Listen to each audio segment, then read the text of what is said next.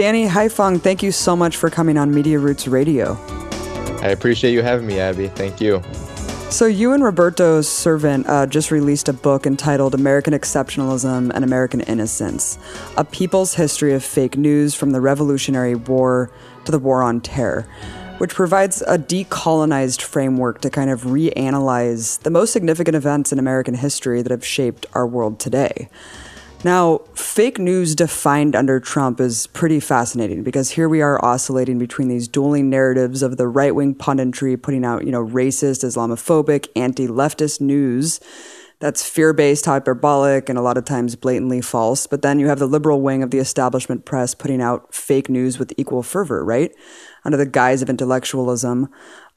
This is many times dangerous war propaganda, whether it be neo-McCarthyist accusations that every social movement and anti-imperialist leftist are useful idiots for the Kremlin, or just the continued legitimization of capitalism and imperialism.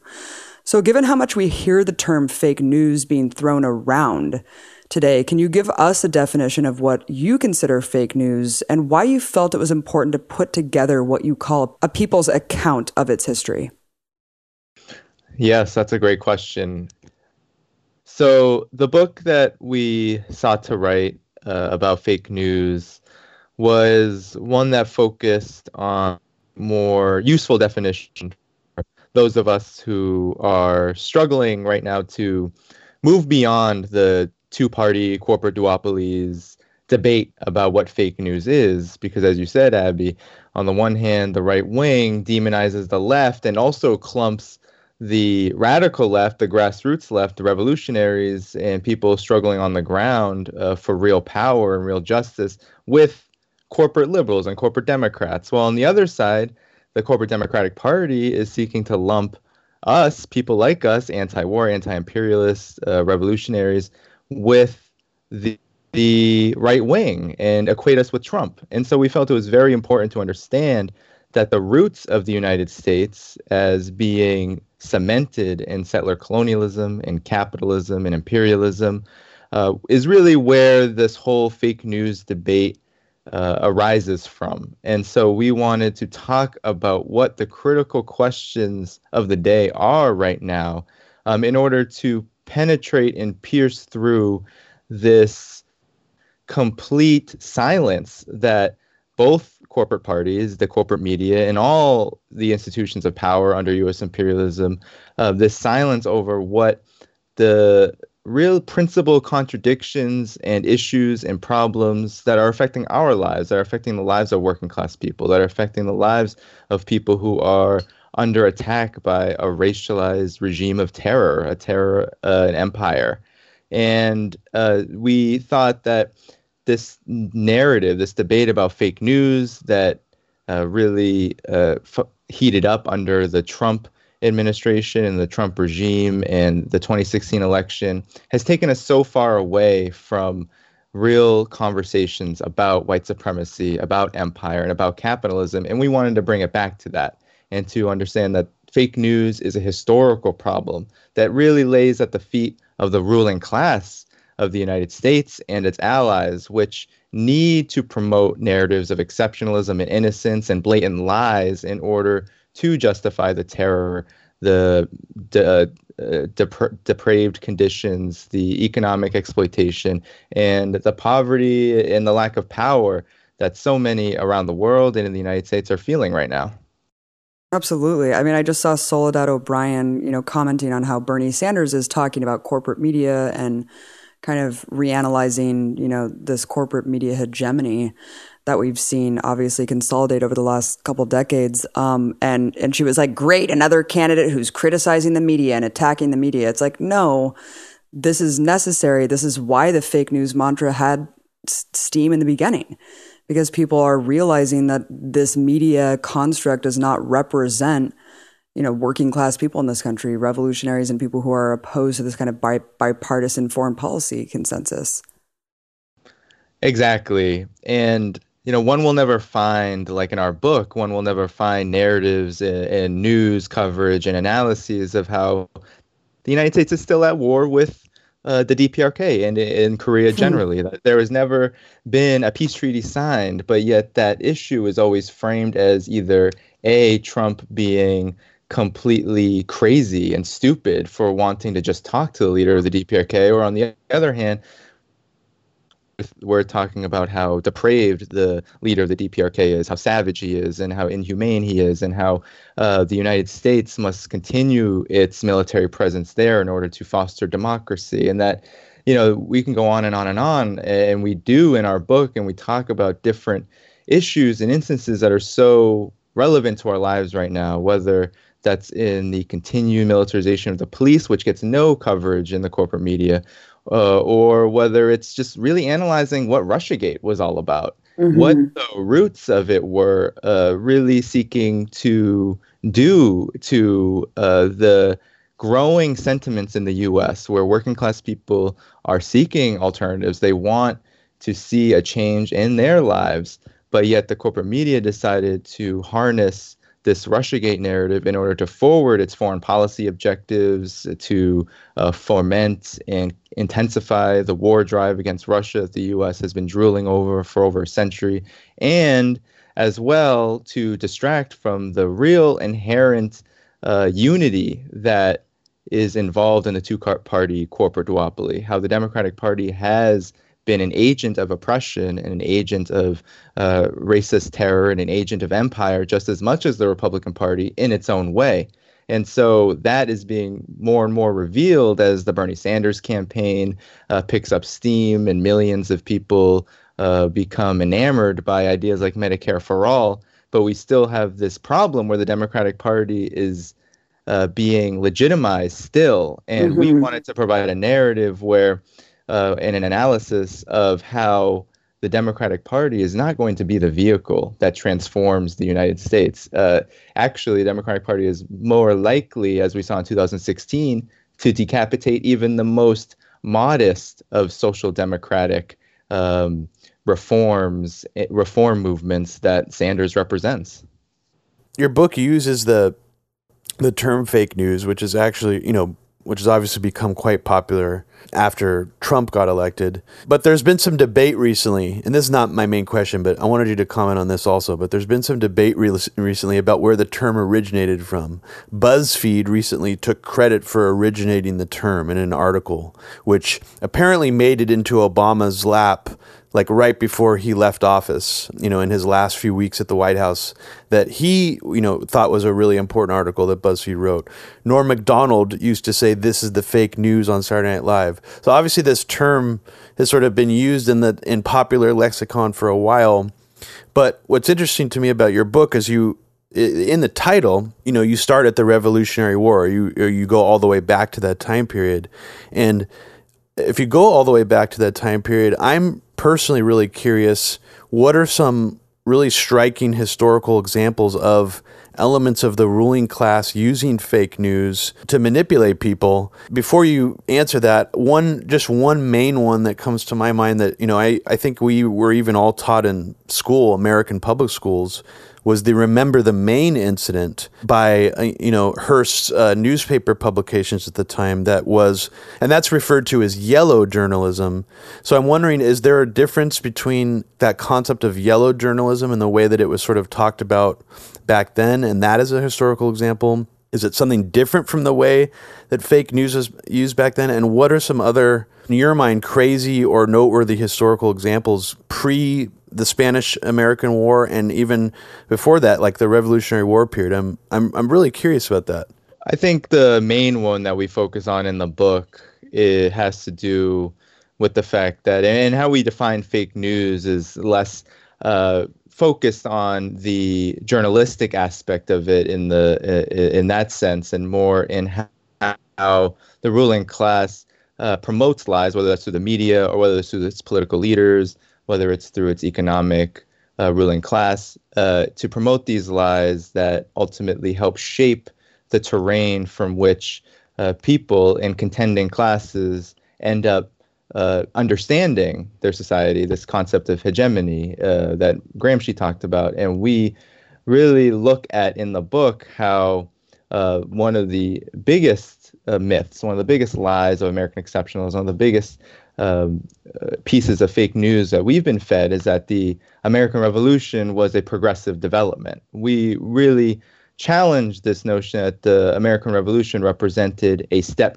toward freedom and democracy rather than a step back.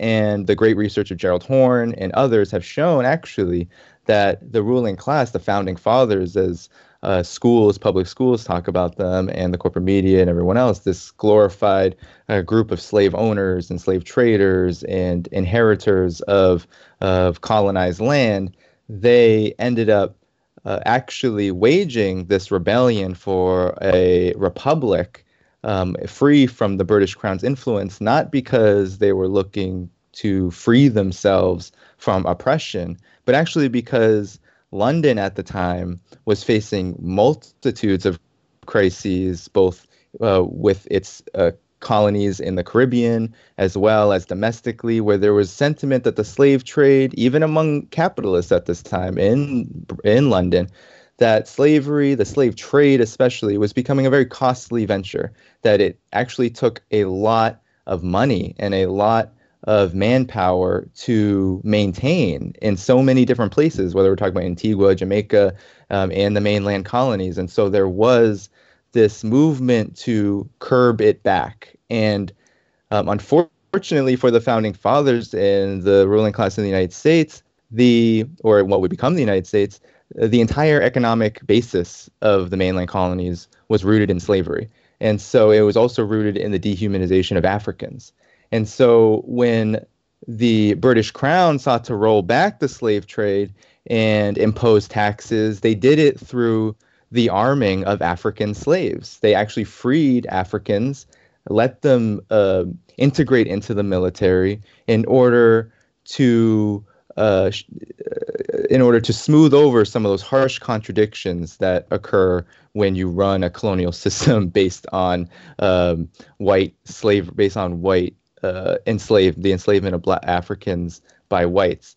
So this angered the ruling class. This angered people like George Washington. This angered the elites. They believed that they were being enslaved by the British Crown, and they wanted to free themselves from any accountability around the notion of slavery. So really, what the American Revolution was a movement to preserve the slave trade and to preserve the institution of slavery, which amassed profits not before seen in history up until that point for the ruling elites in the mainland colonies, many of whom actually migrated from places like Cuba and the Caribbean to escape slave rebellions. So these are things that aren't talked about, and the fake news around the American Revolution as being a progressive development was something we focused on a lot as being indicative of a lot of developments and so impactful to how we talk about history today. I mean, we see plays like Hamilton, for example, just glorify the founding fathers as something to redeem, as a redeemable group of people who could represent freedom so long as they integrate certain elements of society into that project, rather than understanding that project is unjust from the beginning. Very interesting, yeah. And that mural, I don't know, have you heard about that mural in San Francisco that sort of depicted George Washington as a brutal slave owner, where there was all this debate about whether it should be taken down or not? Did you guys know what I'm talking about? Yeah, yes. Yeah. What do you have a comment on that? Because I don't really know much about it or the artist, but like that sort of that I feel like that kind of went under the radar. Like, what did you think about that? The way that was sort of treated in the press. I thought it was heinous, and it shows what we talk about in the book a lot, which is this very insidious narrative of the politics of inclusion. And it's a ruling class narrative. It's a narrative that is really dominated by Wall Street and the banks and the academic institutions that profit so much from them. And basically, in my opinion, what happened in San Francisco with the mural was just a gross injustice and an example of how the politics of inclusion, this idea that certain groups can't be offended uh, and can't and must be integrated into the ruling system has distorted our understanding of what real justice is. Because really, what happened was the school district in San Francisco that took it down, did so on the basis that it was creating an unsafe environment. This painting, which was during the Progress administration era by a communist, that depicted George Washington as what he actually was, a colonizer, someone who literally it was his job to steal land from indigenous people. That was his job for a very long time. And for doing that, this painting came under fire as something that was creating an unsafe environment in the schools. And the definition of safety was supposedly one that protected vulnerable groups in the schools. But really what it did, it protected the political correctness of this liberal elite who believes that real narratives and real discussions and debates about these questions are anathema to their power and to their privilege and their status. Let's talk about settler colonialism. Your book correctly states that it's often boxed into this narrow category of history, right? The colonial era, instead of being viewed as an enduring structure and development of the American way of life. I mean, it's seen as an event that is past, which is why you kind of have this notion, well, we had nothing to do with slavery. We had nothing to do with segregation. You know, we've moved on. I mean, what's your response to the kind of right-wing notion that everything from mass incarceration to slavery to the extreme inequality that disproportionately affects people of color in this country are products of people's own individual choices and not the systemic roots that you address?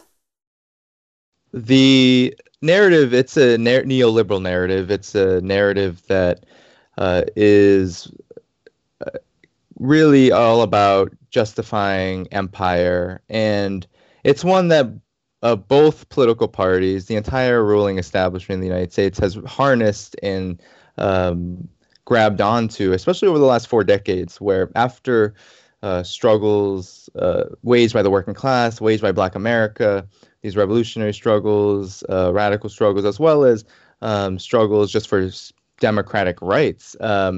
These struggles really pushed the envelope and forced reforms in U.S. society, which prompted the elites to respond in kind. And really, the whitewashing of the issue of settler colonialism, the issue of the racist roots of U.S. society, is something that's participated in by both establishment parties. So the Republican Party, they will really push that individual rights, that individualism, the notion that the neoliberal notion that everyone is to blame for their condition, and that because of all the reforms that have happened over the course of the centuries, that in fact there is an even playing field, and that it must be an inherent problem with you, or an inherent problem with a particular group, a cultural problem. I mean, people like Charles Murray and others really promoted this idea of this cultural backwardness of Black people, for example, is why unemployment is so high in Black communities. And then we can look at how the corporate liberal class does the same thing. They ultimately promote this idea of inclusion, and they pander to the ideas of racial equality, while at the same time stating that, in fact, the very institutions that built slavery, that continue to dispossess indigenous people from their lands and keep them away from their lands, the same institutions that ensure that the 2.3 million people in prison, that 40% of them are Black Americans, that this system of oppression totally is, in fact, one that is redeemable and reformable, and something that can become more perfect, like the founding fathers who created this system in the first place envisioned. And that, to me, is even a more insidious myth, because what it does is it gets especially leftists and people who believe in social justice and who want to fight for social justice, it gets them believing that there is this innocuous vision of democracy that existed at one point, but yet we can never quite define it, because we're always battling with the contradiction between the rhetoric and the reality of the U.S. way of life, which is rooted in imperialism and racism and settler colonialism. And your book goes into a lot of detail about how American exceptionalism is a weapon, and it's being wielded to protect very, very specific interests. So I guess, why did you choose to do a case study on the notions of American exceptionalism and American innocence together? And this is the sort of Sam Harris argument, right? That we are a benign empire that has good intentions, therefore our atrocities are always justified because we meant well. Yes, and we decided to focus on this. Roberto Servant reached out to me. I guess he had been reading my work on Black Agenda Report for a couple of years, and it was a topic that I had been writing about quite often, especially at the height of the election of 2016. For those 2 years, election seasons in the United States, presidential election seasons are so maddeningly long. I mean, they last so long. So there's often a lot to write about. And when election seasons roll around, especially presidential elections, these narratives go into overdrive because the entire ruling class, the corporate elite, the capitalists, they are looking to push the narratives of exceptionalism and innocence down the throats of the masses in order for them to obey and be obedient voters for the particular parties that they are told they should support, that are in their interests. And really what American exceptionalism and innocence do is they create a universal narrative that belies and mystifies class contradictions and inequalities and the social forces in the United States, which are really antagonisms at this point, right? The white supremacy and the capitalist exploitation, which is causing just a steep decline in conditions for everybody, and except for the very rich. And we decided to focus on this narrative, these narratives of exceptionalism and innocence, because we felt that there is this left swing, so to speak, that's happening mainly in the electoral arena, but it has its roots in grassroots phenomenon, the Black Lives Matter movement, the Occupy Wall Street movement, that these movements show that there was this break with the consensus of the ruling elite over the way we understand race, the way we understand class, and that in 2016, that took an electoral character. And our hope was that these millions of people, mostly young people, young workers, people who are being thrusted into these low-wage jobs, right? 90% of jobs created under Obama were low-wage and temporary jobs. This massive unemployment problem, which is constantly mystified by ridiculous measurements of that statistic, and the fact that the Democratic Party has now become the engine of American exceptionalism. It is the war party. It is the party that now has shifted so far to the right that it has actually created a team of neocons and neoliberal political figures, intelligence apparatus, careerists, that this team of oligarchs that it's comprised has actually stolen a lot of the narrative away from the Republican Party about American exceptionalism. And that's kind of what led to Trump, really, is that Trump was a phenomenon, a development of this political vacuum, which is now consuming the political system in the United States, that Trump arose out of conditions where the Republican Party was pushed so far to the right that Donald Trump was able to knock over all of the bowling pins in the Republican National Convention and take the party and then take the White House, because the Democratic Party had effectively become what the Republicans were 30, 40 years ago, a party of neoliberalism, a party of complete austerity and endless war. Right. And so we felt it was so important to not only talk about that, but also talk about where this came from. How did this occur? Why has U.S. imperialism gone so far to the right?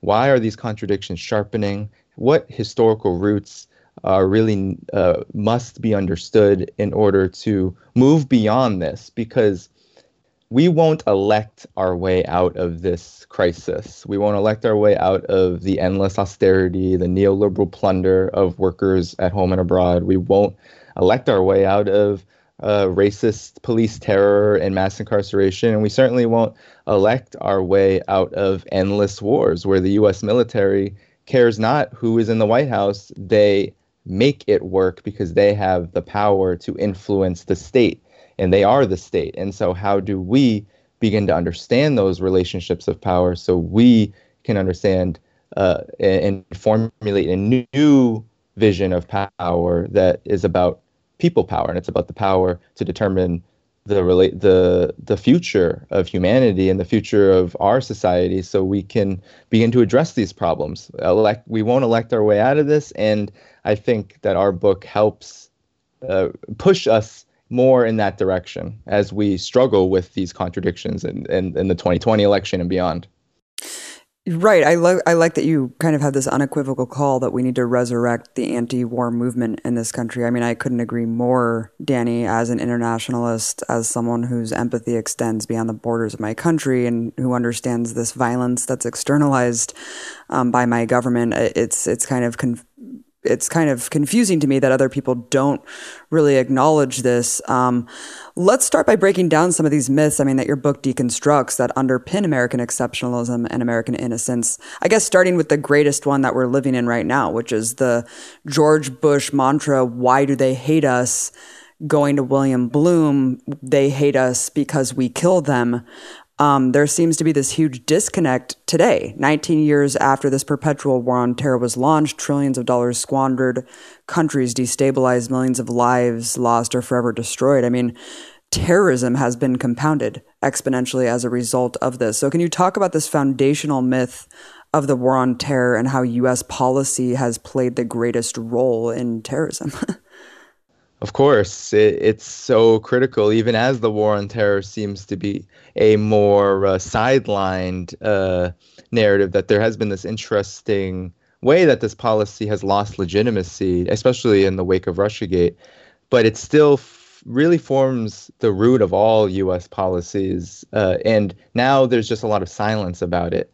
So the real logic of the war on terror was a racial logic. It was a racist logic. It was a logic of white terror. It was the idea that the empire, the U.S. empire, was under attack itself, which is ridiculous because there have been many scholars who have shown that actually the U.S., as it built its empire over the course of the centuries, has actually never been under threat from any world power, whether we talk about the Cold War or we talk about before then. There hasn't really been a time in U.S. history, World War II especially, being one of the most mythologized wars in the history of all wars. So the war on terror created this fear of the other, this fear of Arabs, this fear of people who practice the Islamic faith. The war on terror really stoked the flames of repression. What we saw was the intensification of domestic repression. We saw the massive surveillance state that was built to collect all of our data through the intelligence apparatus, and as well as a heightened police state where not only were Black people and people of color terrorized to an even greater degree, and people who practice Islam, Muslims, they were followed, especially in New York City, hundreds in prison. And to this day, there is this Black identity extremist program that's all about fighting the terrorism, so-called terrorism of Black activists. And so the war on terror shaped the domestic infrastructure of the police state, as well as justified the massive expansion of the war machine abroad, not only the invasions of Iraq and Afghanistan, but former General Wesley Clark of NATO showed us that actually there were 7 countries on the hit list, and we've seen all 7 of those nations, Somalia, Iran, Syria, Libya, and the rest, come under the gun of U.S. imperial invasion, proxy wars, etc.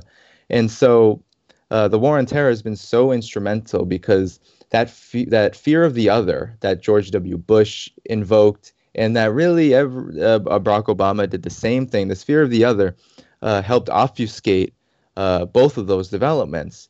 But what's really ironic about it, and we talk about this a little bit in the book, is that, in fact, the U.S. had been stoking terrorism in that region for decades. And to this day, whether we're talking about the destruction of Libya and the ongoing war against Syria, these same forces, Al Qaeda, the Islamic fighting group, the Jabhat al-Nusra, we can go down the line of all the so-called Al Qaeda affiliates that exist in the region at large, in the Middle East, North Africa, and the U.S.'s influence, its stamp, its involvement is very clear. What's interesting about the narrative of the war on terror is that the fear of the other was actually something that the U.S. was materializing abroad and using those forces, those so-called terrorist forces, to not only label an entire people criminal, but then to criminalize the entire population.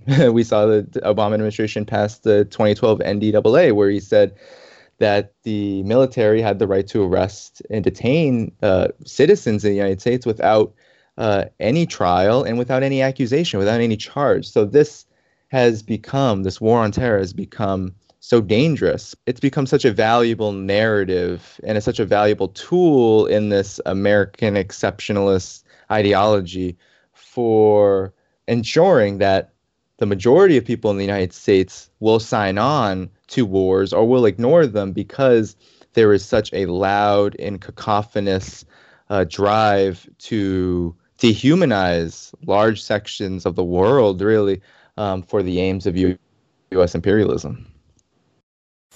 Yeah, absolutely. I mean, the war on terror and the foundational myths behind it, they're so strong, and I think that you're really hitting on something, which is sort of the racist programming that's fundamental to how that myth has propelled so well. And I feel that one of the biggest examples of that was when they showed footage of Palestinians allegedly celebrating the 9/11 attacks at like 11 in the morning on the day of 9/11. And if you watch the actual Howard Stern broadcast of this, you can see the direct reaction to him and his staff to this footage. And it's like the bloodthirst and the vitriol and the racism is just like explodes out of them, like live on the air when they're watching this footage. And I feel that was such a powerful, toxic image, to broadcast to people that set Americans on this sort of path for war and the thirst for basically the blood of brown people in the Middle East. And obviously the Bush administration helped reinforce that and continued to for years. Robbie, what does he say? Does he just say like fucking kill them all or something? Like I forget what Howard Stern says. He says I think he should have said we should drop the nuclear bomb on them right now. He like screams wow. that. I mean, he says worse things too, but I think that was indicative of a lot of people watching that footage. And I think that was what that footage was designed to do. It was designed to dehumanize and otherize in a really damaging way. I mean, touching back on World War II, though, I wanted to mention the dropping of the nuclear bomb, or I should say bombs, in Japan, Nagasaki and Hiroshima. One of the biggest myths of all, actually, because it cemented the U.S. as the world's superpower and dominant empire until today. I mean, there were so many other atrocities that we committed in World War II that we just don't really talk about. I mean, Kurt Vonnegut is sort of responsible for popularizing and shedding light on the American atrocities we committed during the aerial bombings of Dresden, for example, in Germany. But there's really not very much discussion about that. It's still, I feel like even some leftists I encounter actually will have sort of a Indiana Jones prism of World War II. Rather than like a more truthful, actual nuanced, a prism that shows what American empire was really striving to do in that conflict as well. Yes, definitely. I remember talking to David Swanson about this, and we talked about how World War II is the most difficult war to talk about that the U.S.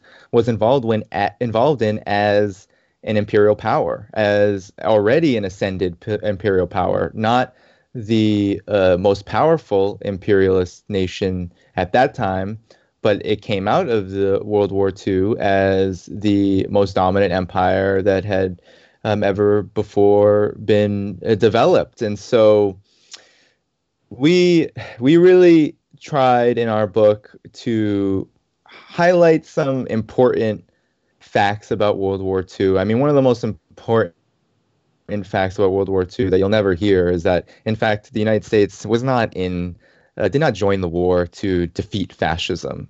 What it joined the war to do was to boost its military-industrial complex, which it had already been doing with Nazi Germany, with the Axis powers, it was playing both sides of the war for a long time. But when Germany decided to, the U.S.'s European friends, the U.S. decided that it was actually more economically feasible to boost the UK's, at that time, Great Britain, the British Empire's flailing military, and to move away from Germany. Because what the Nazis did was, in fact, challenge European rule, not just what the U.S. ruling class and people like Henry Ford and others had hoped all along, which was that the fighting between the Soviet Union and Germany would lead to the destruction of both, but more so the Soviet Union.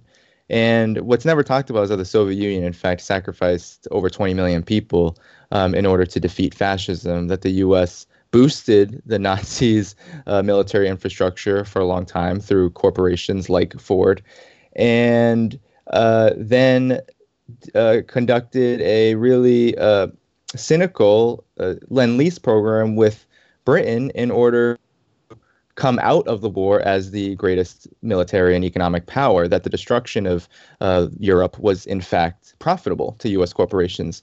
And it's so easy to see once we just do a little bit of research, whether it's Dresden, the firebombing of Japan too, and just the facts on the ground in 1945 at the end of the war are so critical because, in fact, the Soviet Union was marching on Japan when those bombs were dropped. And the bombs were really supposed to be a means of intimidation to the Soviet Union, that the United States knew that the war was over. Japan had been bombed to smithereens, that the emperor had given up, and that there were already backdoor talks about that. But the bombings, the two atomic bombs that were dropped on Hiroshima and Nagasaki, were all about showing the Soviet Union that the U.S.'s military power, especially by air, was what was going to contain the next big threat, the actual threat that capitalists had been going absolutely mad over already for the last almost 30 years, which was the rise of the Soviet Union and the rise of socialism and the counterweight to capitalism, because fascism wasn't the counterweight to capitalism. Fascism was at once a convenient ally and then a very inconvenient development which had to be contained, but the U.S. had no interest in stopping it. The U.S. would have been glad if it could have stayed out of the war and Germany was powerful enough to take down the Soviet Union, because that was what the ruling class and Time magazine and many periodicals, that's what they were talking about all the way up until 41. You have a whole chapter in your book about America's economic decline, a rising tide or a sinking ship. And this whole conversation makes me think about where we are today with the emergence of, socialism not being a negative word anymore or having this negative connotation, and just the roots of anti-communism. Because I feel like this is the last layer you peel off. I mean, of course, you meet people now and it's completely different because of Bernie Sanders re-injecting this in the lexicon. But 10 years ago, it was pretty taboo. And I just wanted you to comment on just that foundational myth, because I feel like that underpins everything, because of course being the capitalist hegemon based on the exploitation of millions of people of color and slavery and all of this other stuff. I mean, I feel like anti-communism really drives everything. And that's why I guess they're so scared of these resurgent movements. Yes, and it is totally related to what we were just talking about too, because when the U.S. became the imperial superpower, it used anti-communist sentiment to not only maintain its military dominance around the world and to intimidate the Soviet Union and China and whatever socialist country would emerge from the struggles for national liberation abroad, but also that the U.S. has always been a project not of freedom and strivings for democracy and liberty, but really of social control and the managing of very unique, right? The United States does have unique parts. I don't know if we can call them in aspects to it. I don't know if we can call it exceptional, but we can say that it's very unique in the sense that the U.S. emerged not as not out of some feudal past, but really out of a capitalist and colonial system where white supremacy really was foundational to the formation of the state, right? So there have been plenty of countries and empires before it which used white supremacy and colonialism, but the formation of the state was not necessarily rooted in that. And what that meant was that the U.S. ruling class was always in need of a particular mode of social control, whether it's white supremacy, and anti-communism is very connected to white supremacy, in order to maintain its class system. And so when we have a situation in the United States where the capitalist is declining, its global share of the total economy is shrinking, the conditions of working people across the board, especially Black people, have been on a precipitous decline over the last 4 decades, where not only are costs rising, but debt has become such an important tool for the banks in order to maintain this illusion of endless profits and this illusion of growing profits. Really, debt is what's subsidizing the U.S. capitalist system at this point, and it's a very delicate situation. So the myth of the American dream, this idea that the Americanization of the world is in fact the ideal situation where prosperity is shared by all, has been totally burst asunder at this point. And that's why we see the Bernie Sanders phenomenon.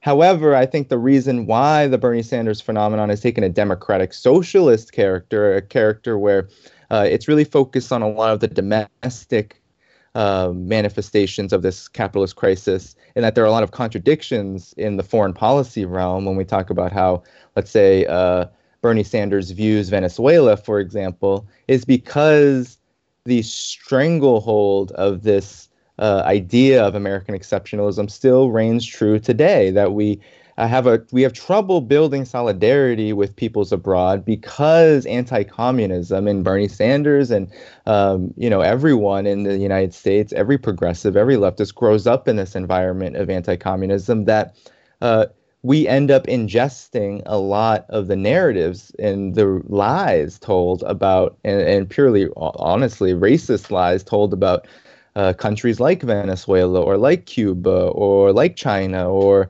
the DPRK, that these countries are seen as animalistic and savage and undemocratic, authoritarian, whatever the watchword of the day is. These countries are not the example of socialism we're supposed to follow. We're supposed to follow a more American version that keeps the institutions of the state the same, but just reforms them so they work better for us. When in fact, what we've seen over the course of history is that in order for institutions to really work for us, we have to have power over them. And the most successful revolutions, the most successful movements around the world have done so on the basis of the ideology of communism and socialism, that these two ideologies were really not seeking just to reform a state which was under the control of capitalists and capital, but understanding that the profit motive itself had to be abolished in order to meet some of the needs that people, and especially working class people, are deprived of, whether that's housing, education, healthcare, and the right to determine the destiny of a nation. And I think because the definition of nation in the United States is rooted in empire, and it's rooted in the maximization of profits for the few on the basis of white superiority, we have trouble shaking off the anti-communism. We have trouble not agreeing with Bernie Sanders when he calls Maduro a tyrant or Hugo Chavez a dead communist dictator. Or we have trouble when AOC gets caught up with this right-wing narrative about China and the NBA. We have trouble seeing through that. And I think our book will hopefully provide a necessary intervention to begin to have debates about this. I'm not seeking condemnation of anybody on our side, among our class, among people who are struggling in the United States, and even the leaders that they hold up, like Bernie Sanders. What I hope this book fosters is a debate about how we move forward now that we do have this re-emerged conversation about socialism and the fact that capitalism is not sanctimonious. It's not something to defend. It's actually inherently unjust. Now that this is happening again and that racism has been put on trial, now we can begin to talk on a mass basis about, well, what do we do about that? What do we do about the fact that we identify these problems, yet they seem to be getting graver because, well, in fact, we don't have the power to change them. Quick comment before my brother asks about Russiagate, but yeah, I mean, this is really appropriate about the kind of social developments, Occupy Wall Street, Black Lives Matter that you talk about in your book, even like the adoption of the word socialism as a favorable term and concept in recent years are all indicative of this groundswell of opposition to the system that promotes American exceptionalism and innocence. But again, there's this huge disconnect, right, between our foreign policy, U.S. imperialism, and domestic movements at home. I mean, it seemed like this was more directly connected during Vietnam, but I couldn't agree more that we need to really start addressing why we don't have nice things here at home, like why we can't like foster and harness this energy if we're not actually analyzing our foreign policy in a correct way. And I feel like that's a really, really huge problem. But I know that we don't have much time left. So Robbie, I know that you wanted to get your question in. One of the big game changers here that definitely plays into the theme of your book is basically the net result of all this hysteria over Russia in the last few years. And there have been several manifestations of it. I mean, in one way, we've had Russiagate, which is sort of centered all around Trump and his cabinet, and also all these sort of satellite issues like, you know, the Russians allegedly hacking the DNC and all this stuff. But then you have sort of this larger issue of Russian disinformation, and that also ties into this idea of fake news. And just one example is this think tank, the Alliance for Securing Democracy, that is not so referenced anymore, but like a year ago, it was a very hot sort of DC think tank to reference that was sort of conflating this idea of all of these viral right-wing talking points that would spread on Twitter. They were saying were coming from Russian bots. So it was sort of like they were trying to kill two birds with one stone. They were trying to combat this idea of what they, you know, were threatened by as like this right-wing fake news racket and Russian disinformation. And they were trying to act like it was both the same thing. And I found that really interesting because in a way, to me, that sort of revealed sort of the actual motives behind what they're trying to do, which is to censor any form of dissent. And I'm not saying the right-wing stuff is actually like threatening dissent, but what I am saying is that I think that the what we've seen with social media appears to be an attempt to just censor and shadow ban or remove things like, you know, Venezuela analysis, for example. So while we're all distracted by Alex Jones and RT being in the headlines as things that Facebook and Google are trying to derank, what really happens in the background that people don't notice is websites like Venezuela Analysis and other much smaller independent journalists, leftists, police watching organizations get shut down, and nobody notices that. What do you think now about how all these social media giants are sort of being looked at as part of the solution to fight so-called fake news and Russian disinformation? Well, I can say that Russiagate is perhaps one of the most infuriating developments in human history, to be honest. I mean, at this point, I can't. I'm sure that millions of people agree with me in the United States. But what is really striking, and I think you're exactly correct, is that this whole Russia disinformation, this whole idea peddled by the intelligence apparatus is really a policy that seeks to target people like us, people on the left. And I think the right has been used as a proxy in this way because there has been this because the Republican Party kind of lost its way and disintegrated into pieces, and the Trump phenomenon left a lot of those, especially white racist elements in U.S. society without much to do or much to follow in the mainstream sense, that they're kind of on the fringe now, a lot of these folks. And so they've been used as a proxy for institutions like NATO with their Atlantic Council NGO to promote and really go on an assault on the left. Really, it's, to me, so infuriating because what we see is that Black Agenda Report, for example, which I write for, we've seen our traffic be reduced by algorithm changes that have made it harder for Black Agenda Report to be seen by new readers. And it's this policy. Wait, just let me stop you there for a second, Danny. When you say algorithm changes, have you guys actually noticed a decrease in like your traffic going to your website since this shit all started? Yes. So the late Bruce Dixon, I believe in 2016, found that there was a 40% reduction in new traffic to the Black Agenda Report's website. I don't know if we've run any recent numbers, but it was a real precipitous decline, especially after the so-called shady organization Prop or Not, which is almost 100% surefire intelligence op, that after they labeled Black Agenda Report, Naked Capitalism, Counterpunch, et cetera, leftists, as well as so-called alt-right organizations and news outlets, that we did see, and I still feel it to this day. I mean, it is a lot harder to share work on social media, which criticizes the U.S.'s the empire's motives in Syria, its real motives, its objectives, that basically does anything to question. I mean, the Atlantic Council is taking off Facebook profiles that promote natural black hair. I mean, we're talking about a real this is a real wall-to-wall intelligence operation meant to repress the left. And we see that this Russia disinformation myth, really, because honestly, if we were thinking and analyzing this more clearly, a lot of people would be thanking Russia for helping voices like ours cover Occupy Wall Street or cover protest movements in the United States, right? That the very fact that they're demonizing Russia through complete mythology. I mean, it took 3 years for Robert Mueller to find absolutely nothing on collusion.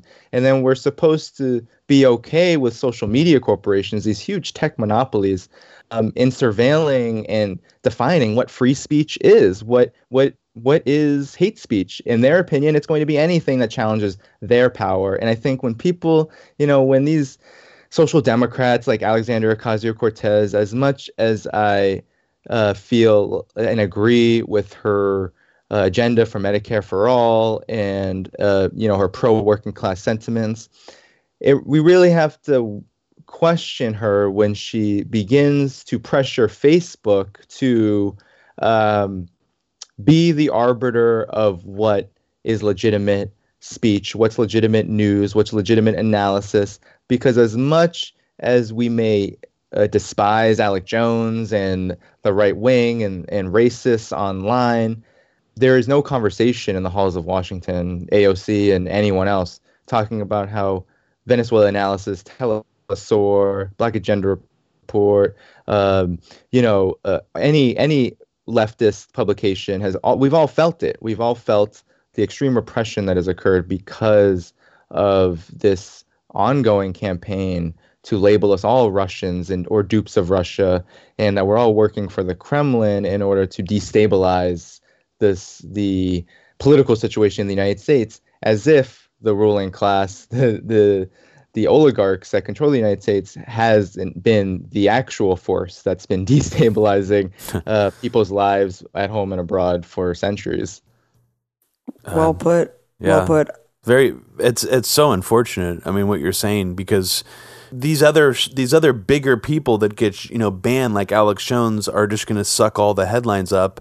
And there's plenty of people out there who are so disdainful of him that'll just be like, "Good, I'm glad he's banned."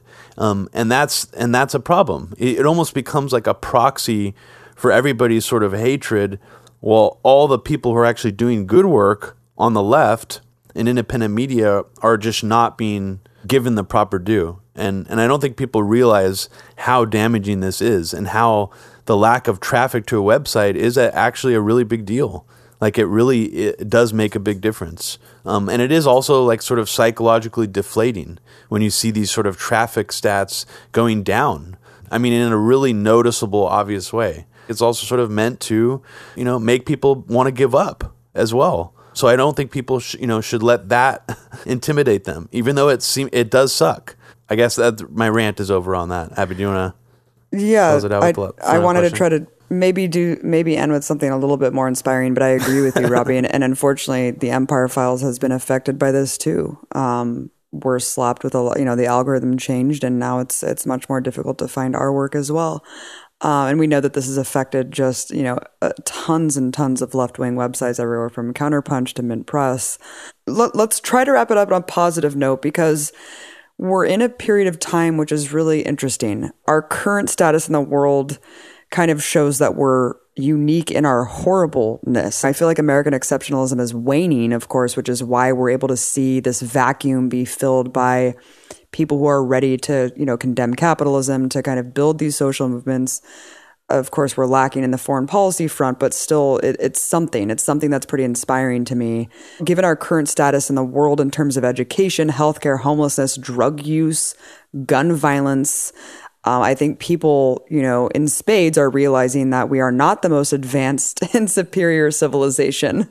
So what is your comment on that, kind of filling this vacuum, making people kind of realize the Democratic Party, there's no savior 2020, even if Bernie Sanders does win, it's going to have to come from the masses mobilizing themselves, Danny, and also just on the front that my brother and you were just talking about history, being written by the victors. Of course, these tech monopolies are trying to curate our reality today.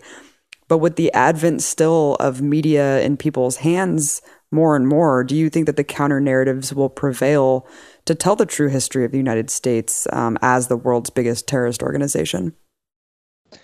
I do. I'm actually very hopeful. As much as Russiagate has been so deflating and honestly has had such an impact, I do think that there is, I see the world in contradictions. I consider myself a Marxist, and I do believe that these sharpening contradictions, which have turned into outright antagonisms at this point, we're seeing both sides of the class struggle really take shape and to really fortify and harden themselves for a real confrontation. And I think that's a real hopeful sign when we see so many millions of people, despite the real monopoly that the corporate media has over the narrative of working class people, and despite the fact that the U.S. has the most violent military state and police state ever before seen in history, that there is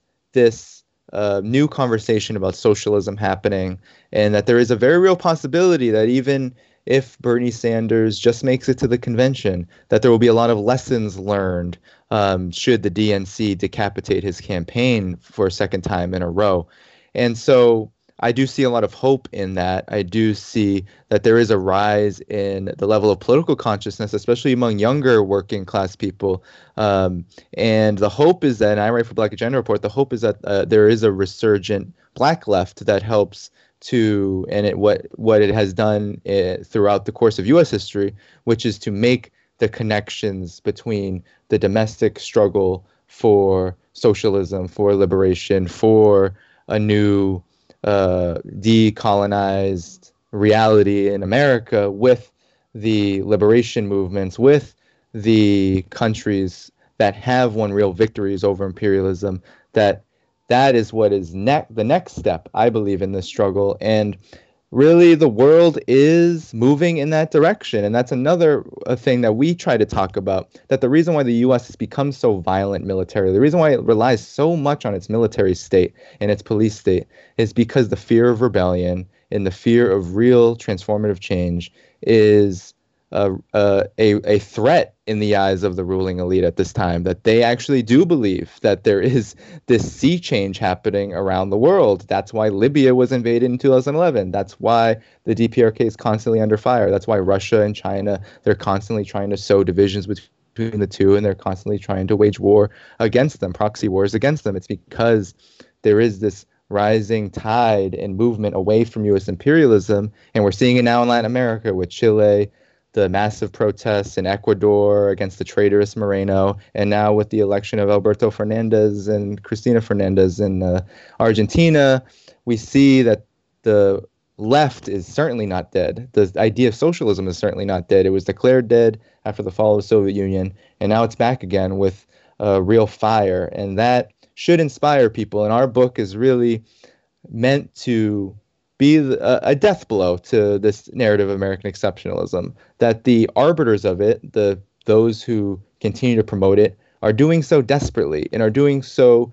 in a way that's so loud and so delegitimizing that it opens up an opportunity for us to debunk those myths and then to build some real solidarity across the globe, as well as within our own cities and our own states and our own communities, to challenge the power of the elite and to hopefully, tear down their system.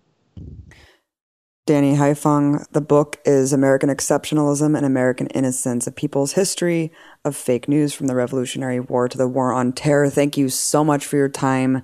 Really great conversation, Danny. Thanks so much for coming on. Thank you so much, and I love the work that you do, and yeah, we will win. Thanks, Danny. Yes, hasta Victoria. All right, man. Talk to you later.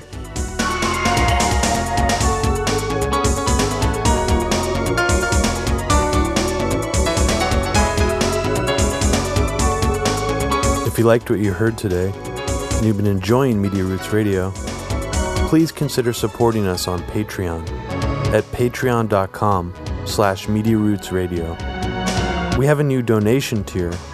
If you donate $30 per month, you get access to Abby's documentary film, Gaza Fights for Freedom, and my documentary film series, A Very Heavy Agenda. Thanks for listening.